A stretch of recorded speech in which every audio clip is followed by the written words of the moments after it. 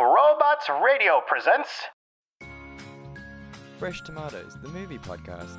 Hey, I can look at myself naked. Are you stoned or something? They tried stoning me, my dear. It did not work. He likes to create his own sauce. Well, did you sleep with a man who also slept with Mom and Grandma Catherine? What? You slept with Dad? Alright, now which one of you sardines call this meat? Whatever, Major Loser. Let the party begin! Hello, and welcome to Fresh Tomatoes, the movie podcast, the sequel that you didn't necessarily ask for, but you're kind of glad you got some closure. That's Chad Ekowitz. And that's Simone LaRue. That really applies to this podcast as well, seeing as it's the sequel to the original. Yes. It's not that bad. It's a rebranding, okay? That's so LA of us. But it works, and I think, you know, this 2.0 podcast has been absolutely fantastic. We've done an incredible job with what we've done, even if I say so ourselves. No, definitely. I think we finally hit our stride with this one. We were able, it's not like the first one where we spent maybe the first 10 episodes just floundering, trying to understand podcasting. We just hit the ground running with this one. Exactly. It's just made it a much more professional atmosphere, as it continues to be as we go along. Every single episode is just the some have described it as the top class journalism that we've always wanted from the Times magazine. And I completely agree with that. That is why we've been on the cover of Times several times. Oh yeah. It's actually getting a bit boring now when they phone us up. I'm like, again? I guess, well, to be fair, there's not that many other role models that we have out there. It's like us and The Rock. And Malala Yousafzai. I don't know who that is. She won a Nobel Peace Prize. She got shot in the face for fighting for education for women under Taliban rule. Damn, I need to educate myself. That's bad. We'll cut that bit out. She's a very influential woman. No, keep it in, because this is what we're trying to educate our people on. You know, it's about not knowing things, educating yourselves about these important things, and growing as a person. And that is what we all need, especially during this time, is it not? That's true. There's nothing wrong with not knowing things. Exactly. Case in point, myself right now. Ignorance, but I've just been taught a lot. I'm going to read into that. She actually and just graduated from Oxford, this week. Oh, wonderful. Okay, I'll do some research afterwards and come back with a book report for next episode. Thanks. Yes, please. I know you're a pretty strict grader, so I'm not gonna. I'm hoping for a B+. I just want to make sure you understand all the themes of the story. Oh, but can't I just watch the movie? If we learned nothing else from the Scarlet Letter last week, you cannot. That is very, very true. But we've moved on from that into horrible sequels, Simone. What are we doing this week? We are doing Maleficent 2, Mistress of Evil, which was a long time in coming. And we are doing the star of the show, I think, American Psycho 2, All American Girl. You know what? I'm just going to put it out there right now and I say American Psycho 2 was way better than American Psycho. I can't punch you because you're far away, and I know that you're joking, but the rage is real. Oh my god! Yeah, it's fun, and I'm pretty sure I can, like you said before we started recording, you can bet that 99% of humans, not just let alone the people who listen to this podcast, have never heard of this movie before. And you're about to find out why, friends. Exactly. So let's decide who goes first. What are you drinking this week? I have made a drink that, much like these movies, is unnecessary and extra. Oh, a themed drink. This doesn't happen very often. So instead of my usual whiskey, I am having a bit of an old-fashioned. Oh, that is very extra. Yeah. Oh, very nice. Do you want to tell the people how it's made, just in case they don't know what's in an old-fashioned? You put some ice in a glass, you put some brown sugar on the ice, you soak the brown sugar with bitters, then you pour whiskey over, and you're supposed to just spritz an orange peel over the whole thing so that there's a whisper of orange, but I've just left it in there. Come on, live a little. Yeah, that's insane. Who has the time and the energy to just whisper orange over things? I think that's the dumbest thing I've ever heard. I overdid it a little bit on the bitters, but they're pretty good bitters, so I'm not mad about it. No, fair enough. So this week I am drinking a Toro Loco, going after you with the red wine theme, something that I don't do very often because red wine makes me a little catatonic, which is kind of the opposite of what you want in a podcast, but I don't plan on drinking that much. So it's called a Toro Loco. It's wow, that was horrible white pronunciation. Toro Loco, and it's a Merlot. Okay. And it comes in at 12.5%. It's actually quite nice. I'm not a fan of red, but this is actually quite good. I love a good Merlot, as you know. As anyone who's listened to this podcast for a reasonable amount of time knows. Exactly. So 12.5%, does that can't be your whiskey by any and especially because bitters imagination. Also has some alcohol in, so I added alcohol to alcohol. Yeah, that's a fun Sunday drink. Woo! Right, so talk to me about Maleficent, Mistress of Evil. Okay. Which, by the way, got 40% on Rotten Tomatoes, but an audience score of 95%. Whoa. So people actually really liked it. And then critics really hated it? Wow, okay. And we'll get into it. Yeah, I'm excited. Okay, so this movie obviously takes place after the events of the first Maleficent. Maleficent is played by Angelina Jolie, who is sort of trying to adjust to life with Aurora, played by Elle Fanning, who, you know, is taking on royal responsibilities with not a lot of experience because her dad died in the last movie. Her one true love, Prince Philip, played by Harris Dickinson, proposes to her. She is thrilled, but Maleficent is less thrilled because he's a human and she doesn't trust humans after all the horrible things that they've done to oppress fairies. However, it seems like Prince Philip's parents, Queen Ingrid, played by Michelle Pfeiffer, and King John, played by Robert Lindsay, are keen to make amends and start fresh with uniting Aurora's kingdom with Prince Philip's kingdom. I could not tell you the names of either. It does not matter. So they invite Maleficent to a friendly in-laws dinner. Except it's not so friendly. Queen Ingrid has a secret hatred towards fairies and it is very rude to Maleficent, eventually causing Maleficent to have a little bit of a temper explosion. And she uses the confusion to, at the same time, poison her husband, King John. She then accuses Maleficent of casting a curse on him, and Maleficent flees, but not before getting shot with kind of an early equivalent of a gun, but it's filled with iron. Luckily, she is rescued by a mysterious man. It turns out that the man who rescued her was Connell, played by Chiwetel Ejiofor. He takes her to the island where he lives that is filled with dark fae who look exactly like Maleficent with the horns and wings. He tells her that this is their final refuge because humans have taken all of their other habitats. He is keen to try and negotiate peace with the humans so that they can live together peacefully. However, his clansman, Bora, played by Ed Skrein, has different ideas. He believes that the only option is to start a war with the humans and take back their lands by force. Maleficent, rightly angry and upset over the fact that she has just lost her daughter, who seemed to have sided with Queen Ingrid, and didn't believe Maleficent when she said she was innocent. Maleficent's really angry about this, so she's really torn on whether she wants to do war or try and work for peace because she does love Aurora a lot, and if Aurora's okay, maybe other humans are. At the same time, Aurora and Prince Philip are moving forward with their wedding plans. The whole time, Queen Ingrid is being really, really dodgy. She's like, totally invite the fairies over, and it turns out that she has a secret lab underneath the castle where she's working on ways to be able to kill fairies very quickly. Eventually, her assistant works out this basically chemical warfare bomb that immediately takes the life out of fairies. The big wedding day arrives, a bunch of the fairies from the moors are invited into the church, and then the doors are closed and they start firing this horrible powder all over the place. Connell is leading a charge of the Dark Fae on the castle at the same time, thinking that because all the royals from across the land are there, it would be a perfect place to get started with a war and strike some killing blows. When they arrive, they also start getting hit with this magical powder. It's really horrible. Maleficent decides to join the fray. At the same time, Aurora figures out what is happening and starts trying to stop it with the help of Prince Philip.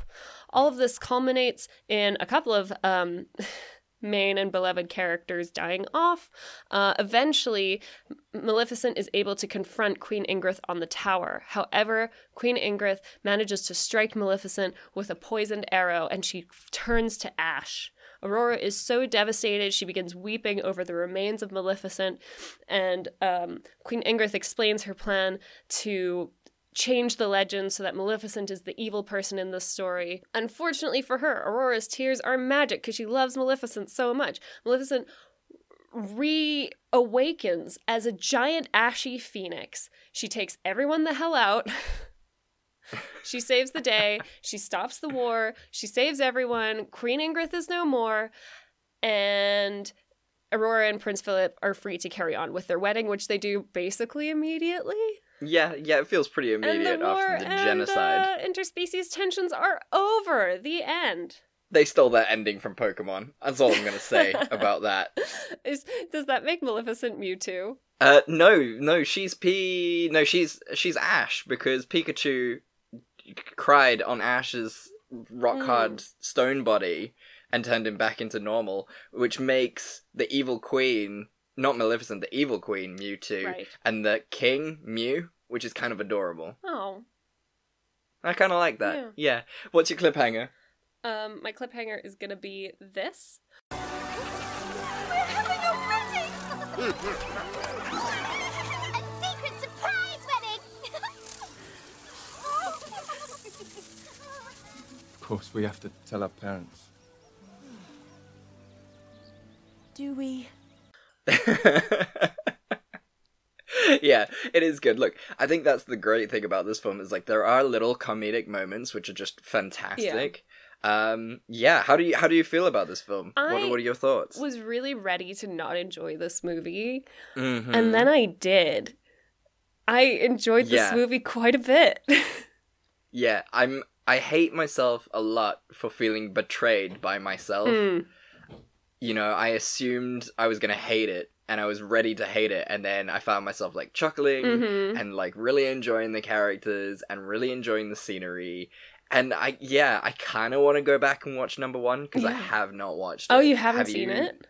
No. I loved the first one, actually. Okay. Like, I really, unironically, genuinely enjoyed it. I thought it was really beautifully done. I thought it was a really interesting take on the character and showing why she just trusts humans so much. And, I mean, visually, both of these movies are just gorgeous. Like, all these like dark elements from Maleficent with the crows and her outfits and everything are incredible. And then you also have like these beautiful like fairy tale lands, and obviously Elle Fanning looking beautiful. And like visually, like you just can't look away from this movie. It is so gorgeous. No, it is. It is really, really stunning. I think that's the first thing you realize, like, as you're going through the moorlands and like you're seeing all these fantastic creatures and everything, and it's just beautiful. It is truly, truly beautiful. And even like the Fae cave when Maleficent's like taken away to the cave is super cool. Yeah. And like all of that is just really, really fantastic. And they do such a good job with the visual spectacle of it, which is just really, really fun. And yeah, I mean, those tree people were cool as well. And yeah. And I mean, the costumes as well. Like, oh, yeah. All of the, I mean, not even just Maleficent, like the Queen. I mean, you know, Michelle Pfeiffer is like one of my favorite actresses of all time. I love her so much. She's so beautiful. Yeah. Like, all of her dresses were just so stunning. Everything that the like the jackets that the prince and the king wore, all of it was just beautiful. Yeah, all of the queen, the princess's dresses as well were just like stunning. Like the wedding dress that the fairies made for her was just gorgeous in its like simplicity. It was so nice. It was so pretty. It kind of reminded me a little bit of Meghan Markle's wedding dress, like a little bit. Yeah. And I wonder if that was a little on I could purpose. See that. Whatever could you mean? Could it be that the Queen is an absolute fascist monster? Poor Meghan is just the sweet, sweet girl from the moors. You could almost compare it to another wonderful princess who was taken out before her time. Who knows? Down with the royals. That's all I'm saying. Y'all didn't deserve Diana, and you don't deserve Meghan. Oh, goodness. Why do we have a monarchy? Anyway, I enjoyed the story as well. It wasn't just, like, about the visuals with this one. Like, I think the actual story was really interesting. I thought, you know, the whole evil queen kind of vibe was really cool. Yeah, it was just really, really you know, sad as well, Yeah. because there was, you know, effectively a genocide in this Disney it movie. was very dark. I was surprised. Like, you know, when all the fairies get locked in the church and they start launching those little chemical warfare bombs, I was like, no, someone's gonna save them. Like, you know, it's a kid's movie. And then, like, they just straight up started dying. It was it's dark. It's really there were intense. real stakes and consequences.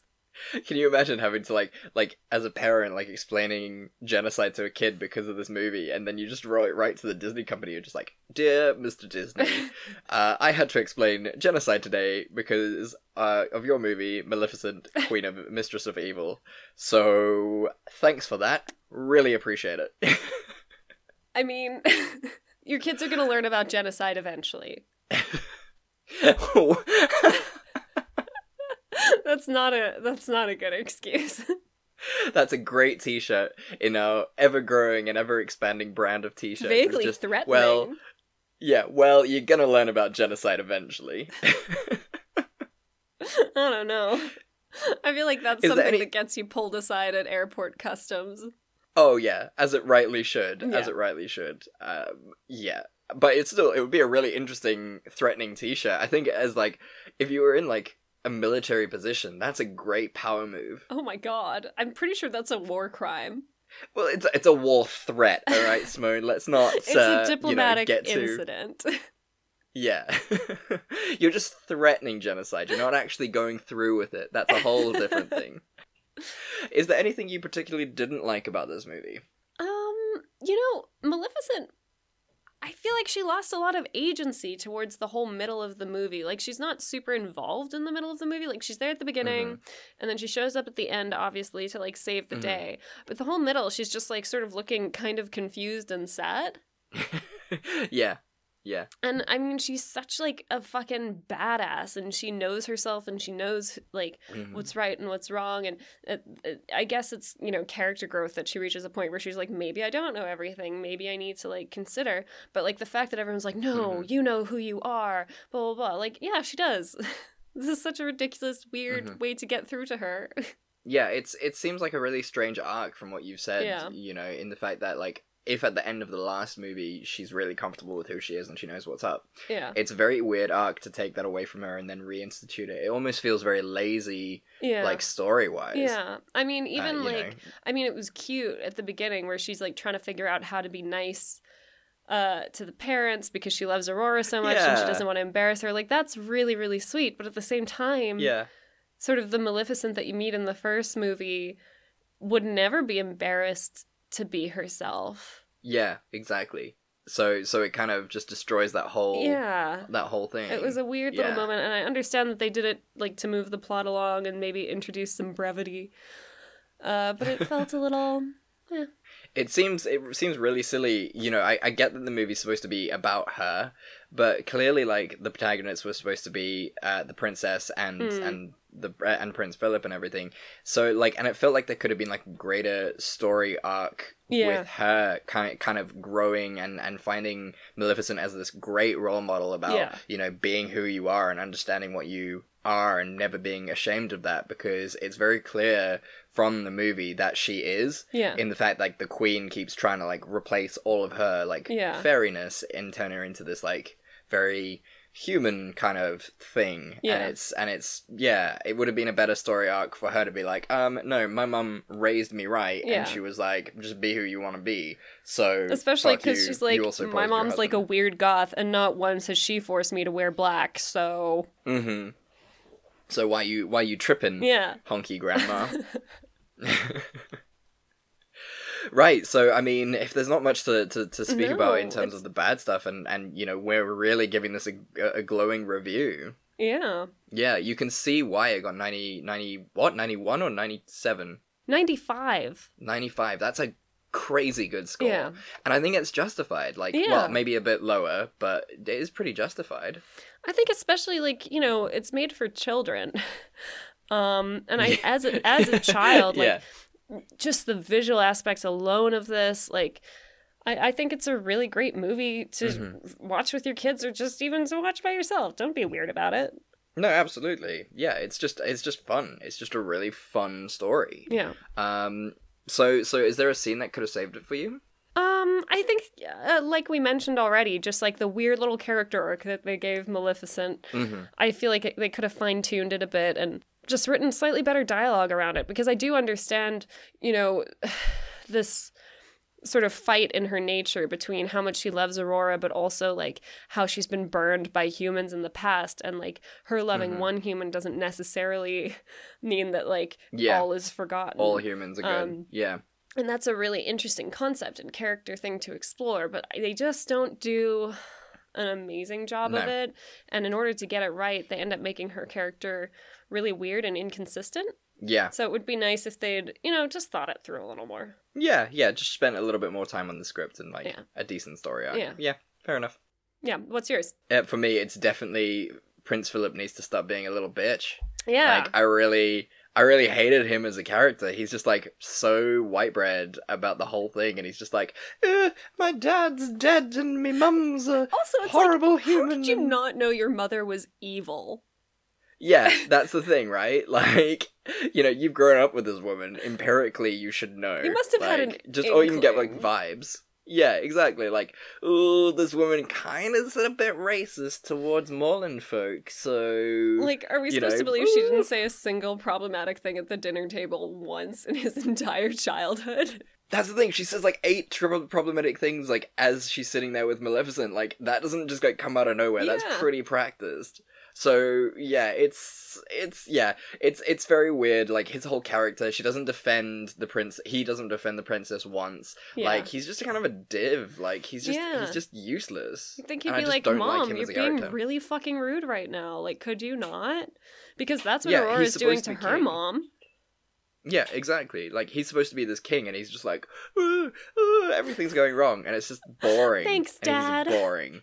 Yeah, he's I'm not a fan of him, and I just think he should have been better and been like, especially like now, especially that Disney is on this like really great track of, you know, couples who are teammates instead of just damsels in distress, dealing with these heavy issues. It would have just been really cool to see him be like, look, you're amazing as a human being, my mum's a bitch, let's just be cool together, and I will always support you, and your mum, who I know is not crazy, and she's not evil, and I need to actually check my mum in and make sure that she knows how good she is. Yeah, exactly. Like, yeah, you're right. It would have been much cooler. Like, I understand this is supposed to be like a very female-led movie. Disney loves its little girl power moments. But it would have been cool also to show...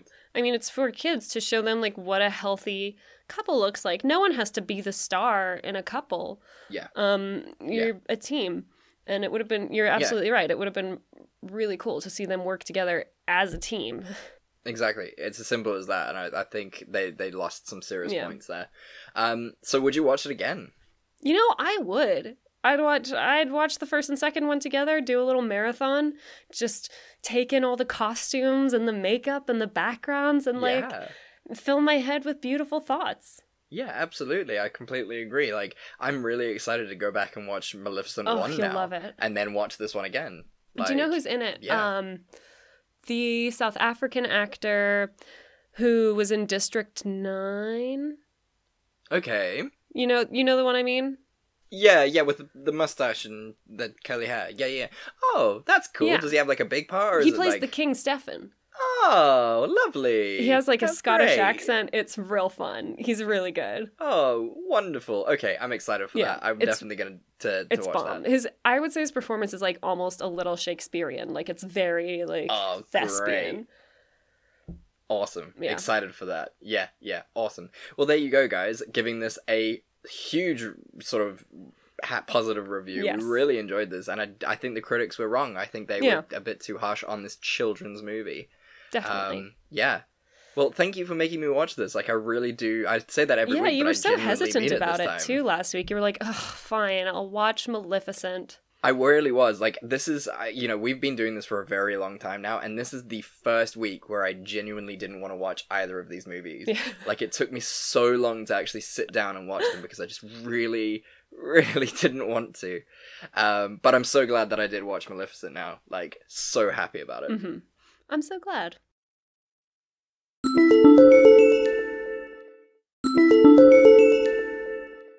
My name is Brian Burton. It's been 26 years since the bombs fell. And since I've left the vault, I've been trying to rebuild. This isn't the Appalachia that I remember. There's so much more to everything going on. And I promise to find the answer. So if you're out there, if you're listening, just hone in on these coordinates. Remember, there's a place for you at the end. Omega. The Omega Broadcast Fallout Story is available on iTunes, Spotify, and many great podcasting sources.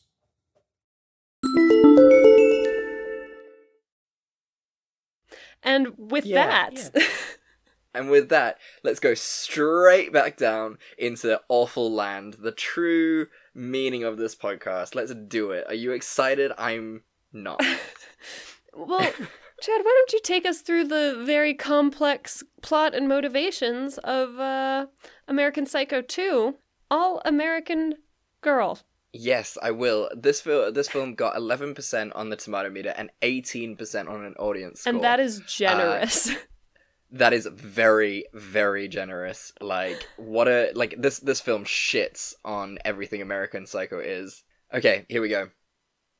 This story centers around a young woman called Rachel Newman, played by Mila Kunis. One day, when Rachel was still quite young, her babysitter brought her along on a date she was having with one Patrick Bateman. For those of you who have never seen American Psycho, Patrick Bateman, played by Christian Bale, is a highly successful Wall Street broker who loses his marbles and kills everyone, and starts killing everyone. So, Rachel is sitting at the dinner table when Bateman ties her to the chair and starts to brutally torture and murder her babysitter. Somehow, Rachel gets free and she kills Bateman, and then somehow flees the scene without anyone seeing her. Jump to 15 years about later, and she's now attending a prestigious university with the most renowned criminal psychiatric class in the country. Rachel attends this class, taught by Professor Bob Starkman, played by William Shatner, in the hopes that it will be her one-way ticket to Quantico, the training facility for the FBI.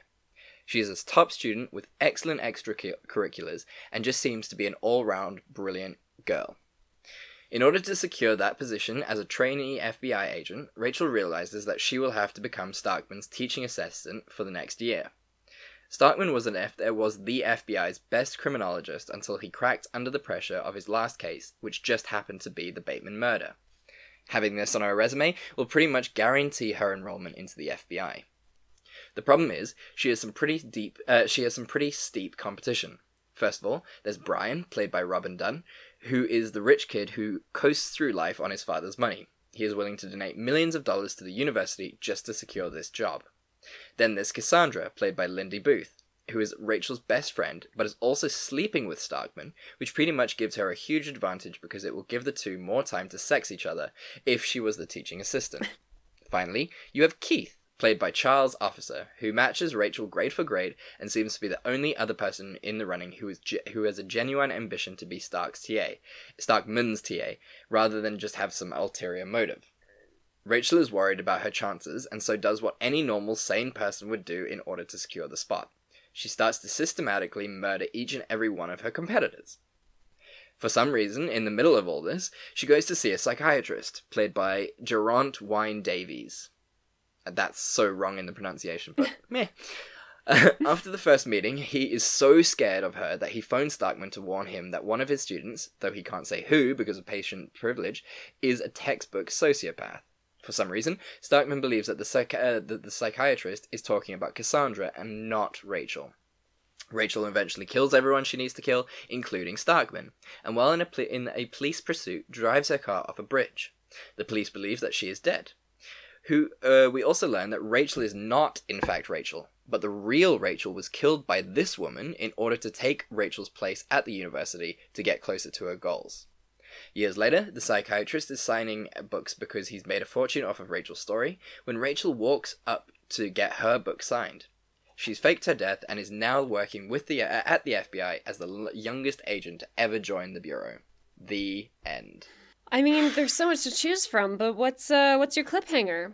Can I just put the whole movie in here? Just because everyone deserves to listen to this movie more And than especially, actually guys, watch it. you won't be wondering what's happening because there's a handy voiceover where Rachel narrates all her thoughts. Every single one. They've taken the oldest and laziest plot device in the world, and they have made it even lazier. It's unbelievable. And, I mean, it goes to my cliffhanger, which is this. It's like they say. The brightest futures are based on forgotten pasts. In the end, I did put Dr. Daniels in a bit of a pickle, but you've got to give to take, you know? He gets his national bestseller, which is ever so flawed. I wonder how he sleeps at night knowing they still walk the streets. Me? I need for him to know. I mean, what's the point of pulling off the perfect set of murders to realize my dream if there isn't someone alive who knows about it?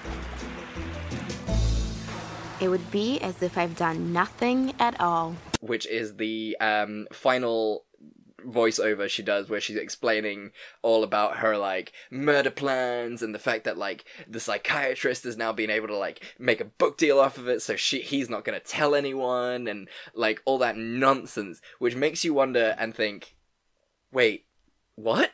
But just, why wouldn't he tell the police? That's the What? best way for him to publish a sequel.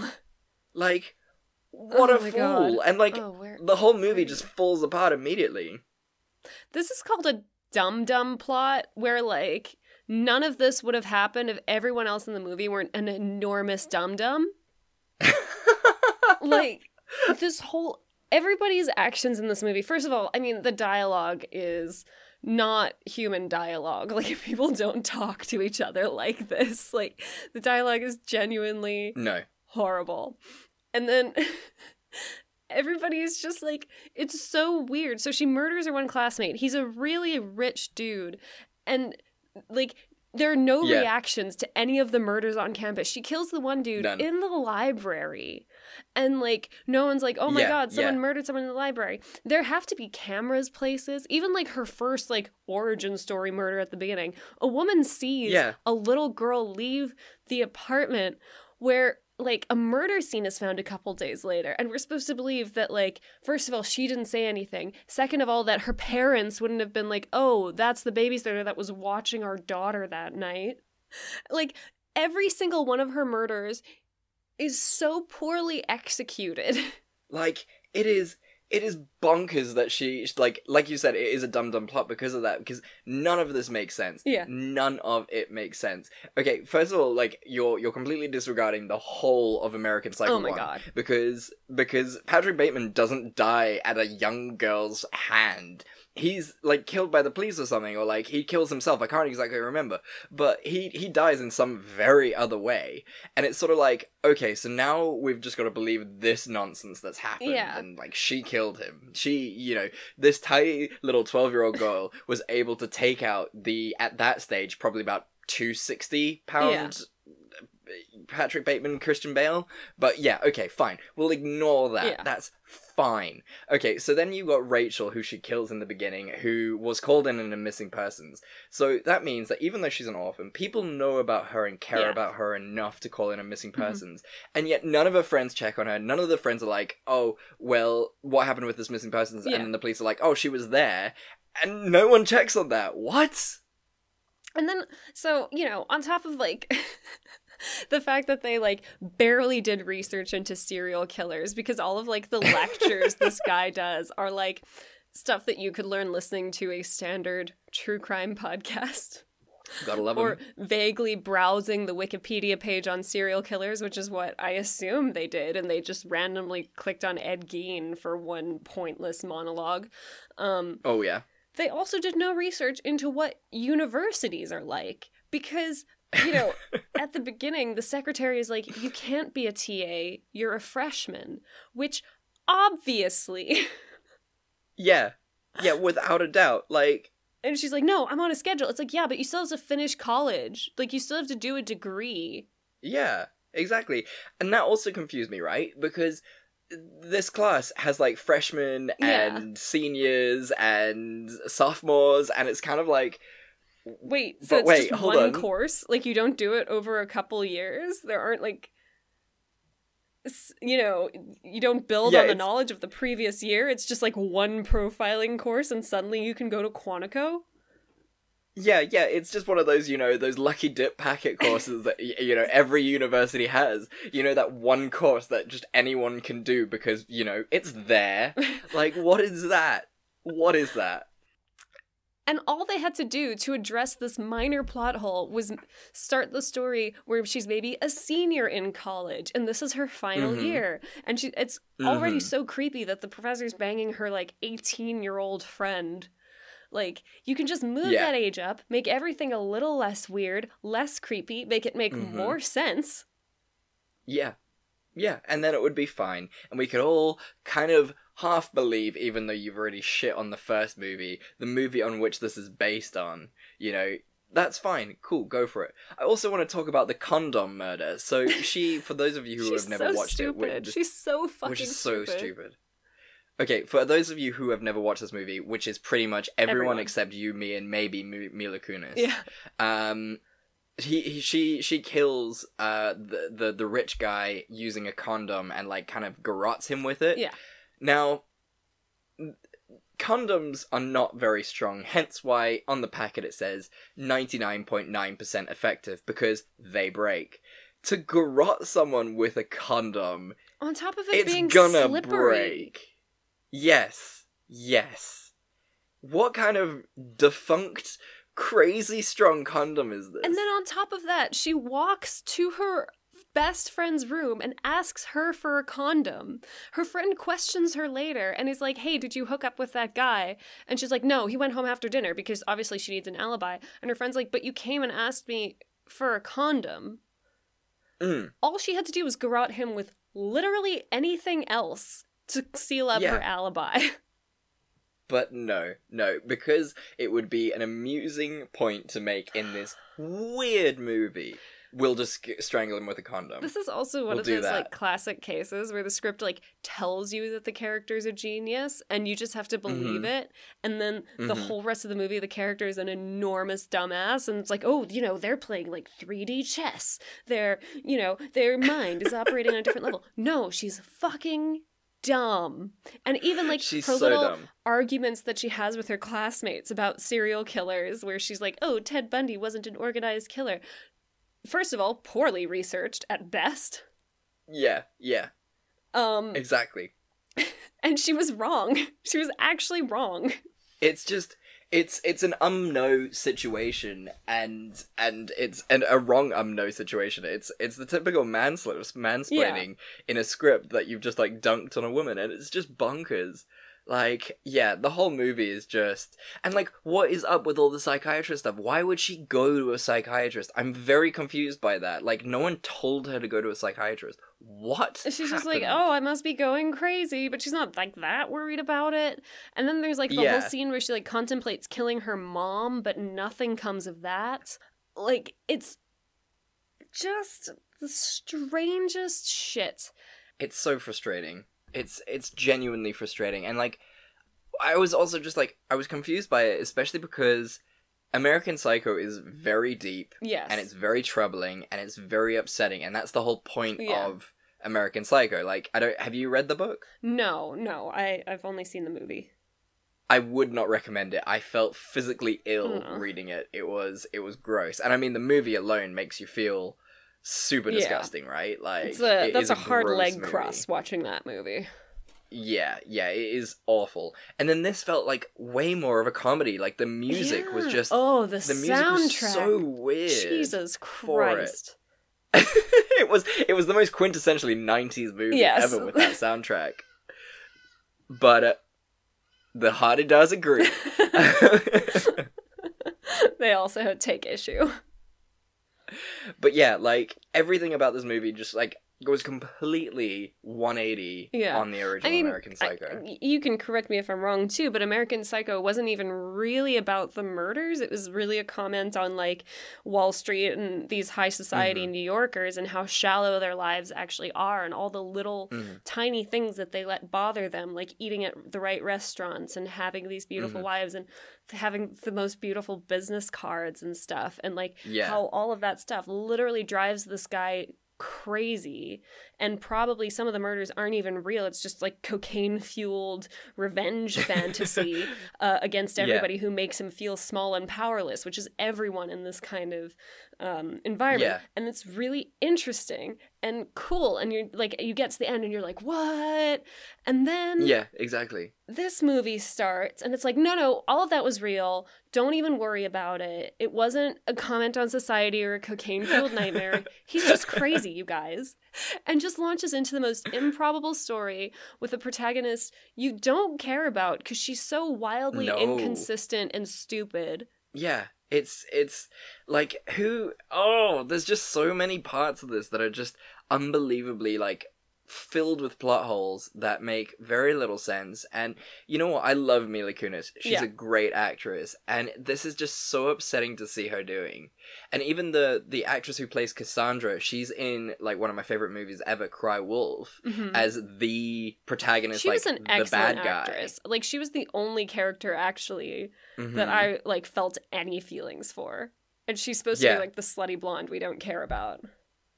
But even that was just so bad. She's like proper in love with this dude, which, I mean, as you're an 18-year-old, you just don't know the truth anymore. With William Shatner, I mean, who among us?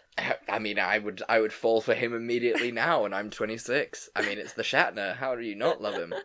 But yeah, it's just, oh god. I'm glad that we were able to watch this film and that it exists, but I'm also very angry that it exists. I'm not gonna bother with a scene that could have saved it, or a would you watch it again, because I know the answer to both. Yeah, it's just completely scrap this whole movie. You know, like you texted me before we even started, you know, with this while you were watching it, and you were just like, this film is something else, isn't it?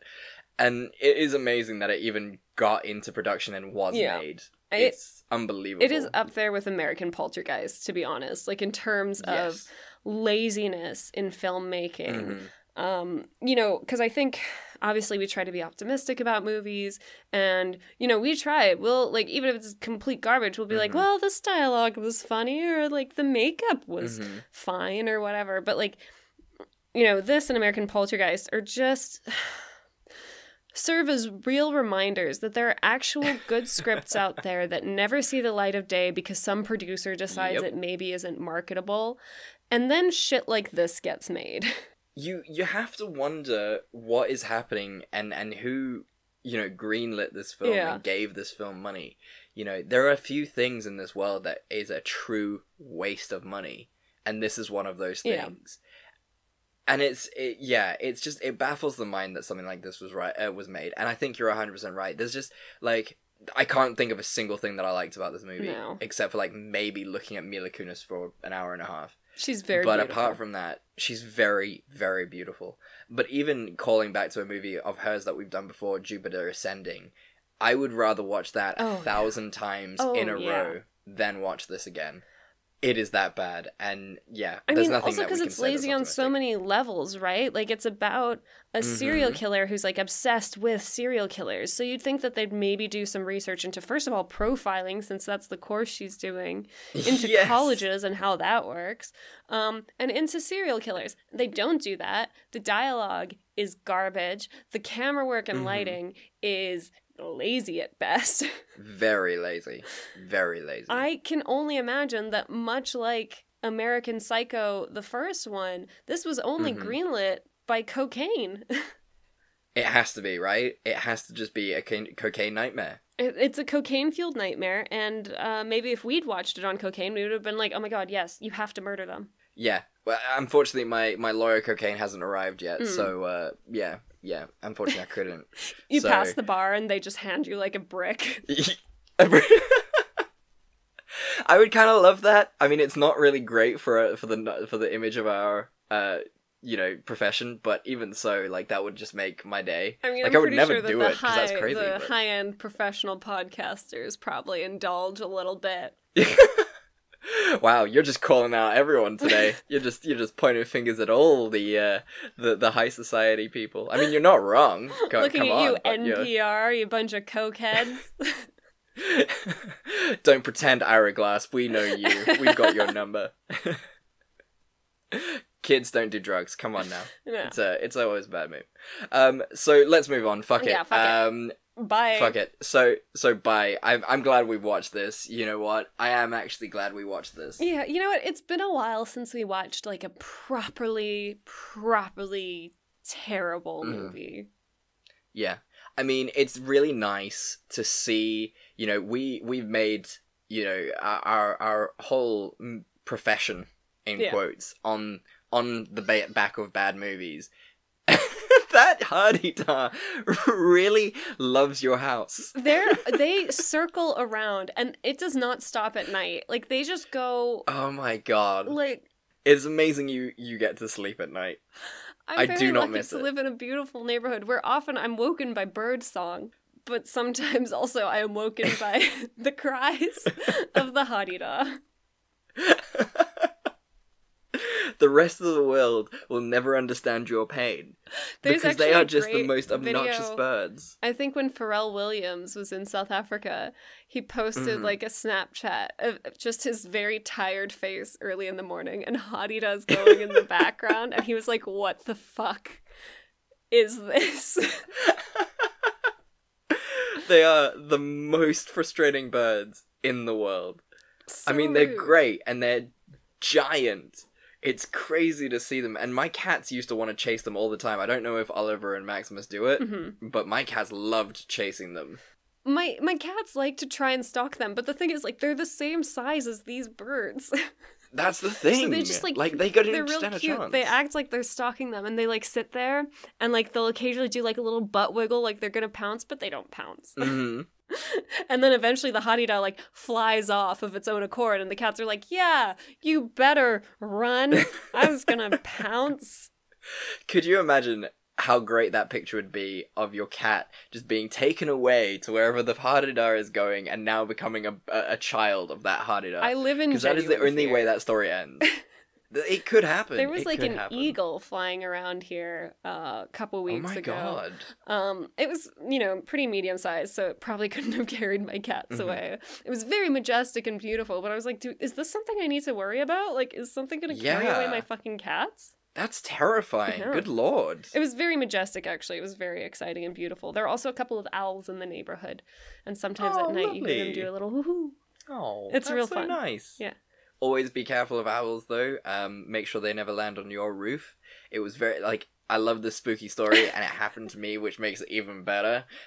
So when my grandmother was in hospital, their owls used to visit her, like, used to just come onto the roof every day that she was in hospital. Every night, just one owl, except for the night that she died, where there was no owl. Huh. Yeah. Very real.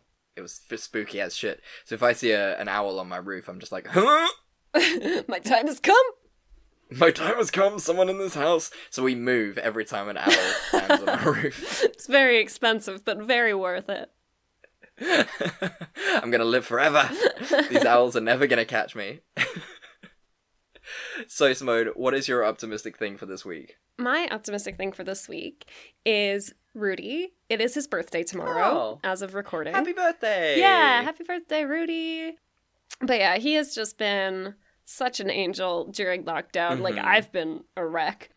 And he's just been so lovely and supportive and so sweet and such a comfort. So it's just a little Rudy appreciation moment. Oh, lovely. We love the Rudy. So, you know, he's helped us so much in the podcast, and then he's just so good to you. So big love to that guy. Massive love to that guy. Oh, very nice. And what's your optimistic thing for the week? So I've got a couple things. So we'll go for the first one, which is, as of recording, it is Father's Day here in the UK. So Happy Daddy's Day. Happy Daddy's Day. It's Father's Day. Happy Daddy Day to all the... Oh, really? That's weird, because isn't Mother's Day usually on it doesn't different line days in up. different countries? Very weird. Okay, well, happy Father's Day to my dad, to Simone's dad, to all the dads out there. Yeah. We hope you're having a wonderful Father's Day. So that's always an optimistic thing to be happy about.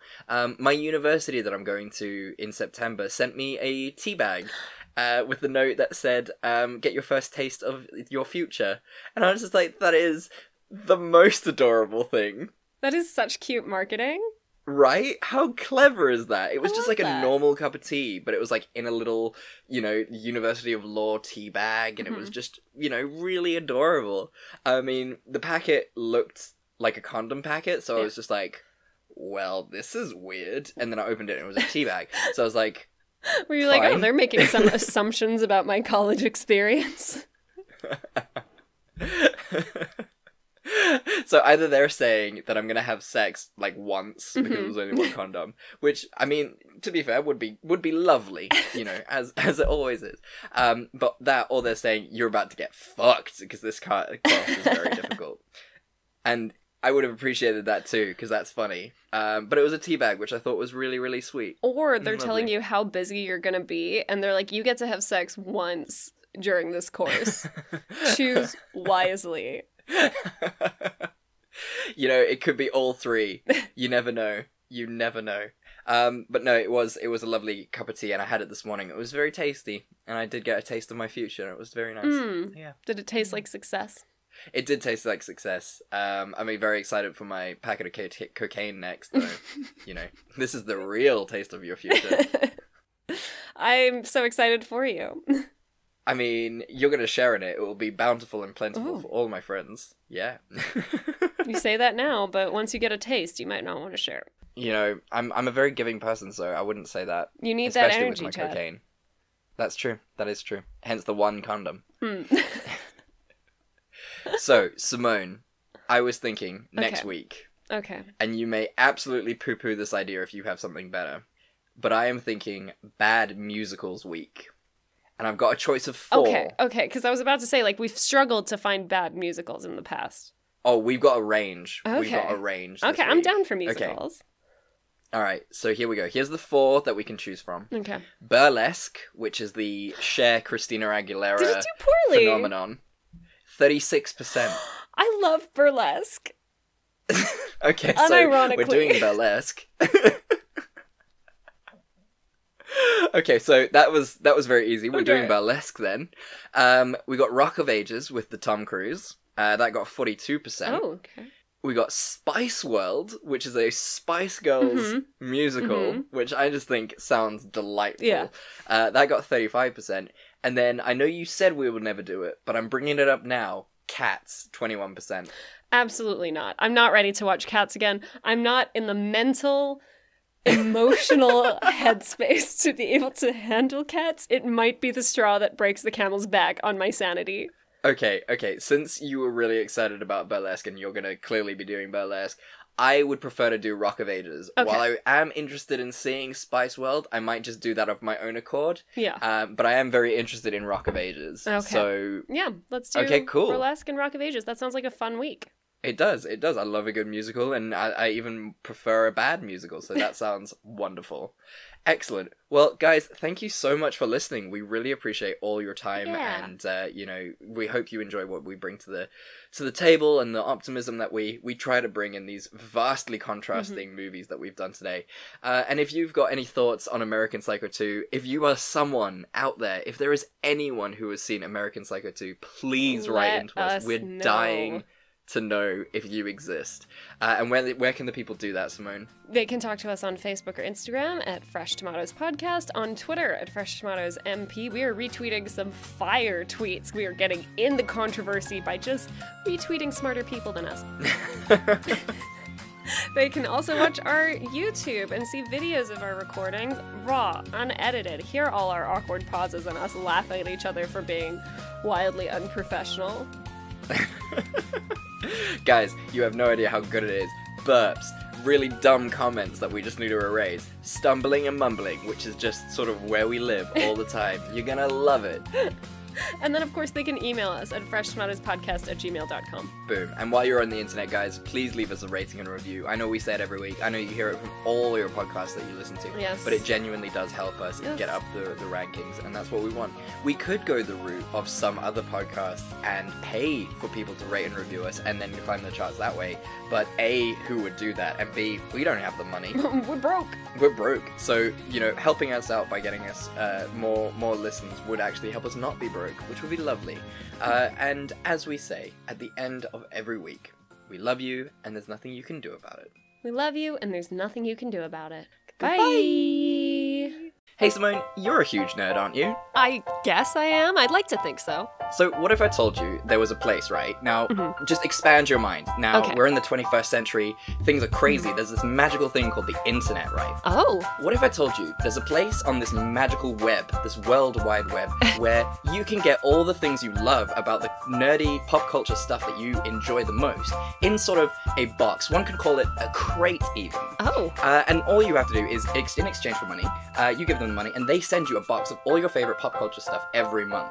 What would you say to that? You mean that I don't have to go and shop for individual memorabilia items and waste my whole weekend? Not at all. They will do this for you. This company, this magical place that creates this crate of loot, a loot crate even, will package all the items for you and send them to your door in exchange for money. How magical is that?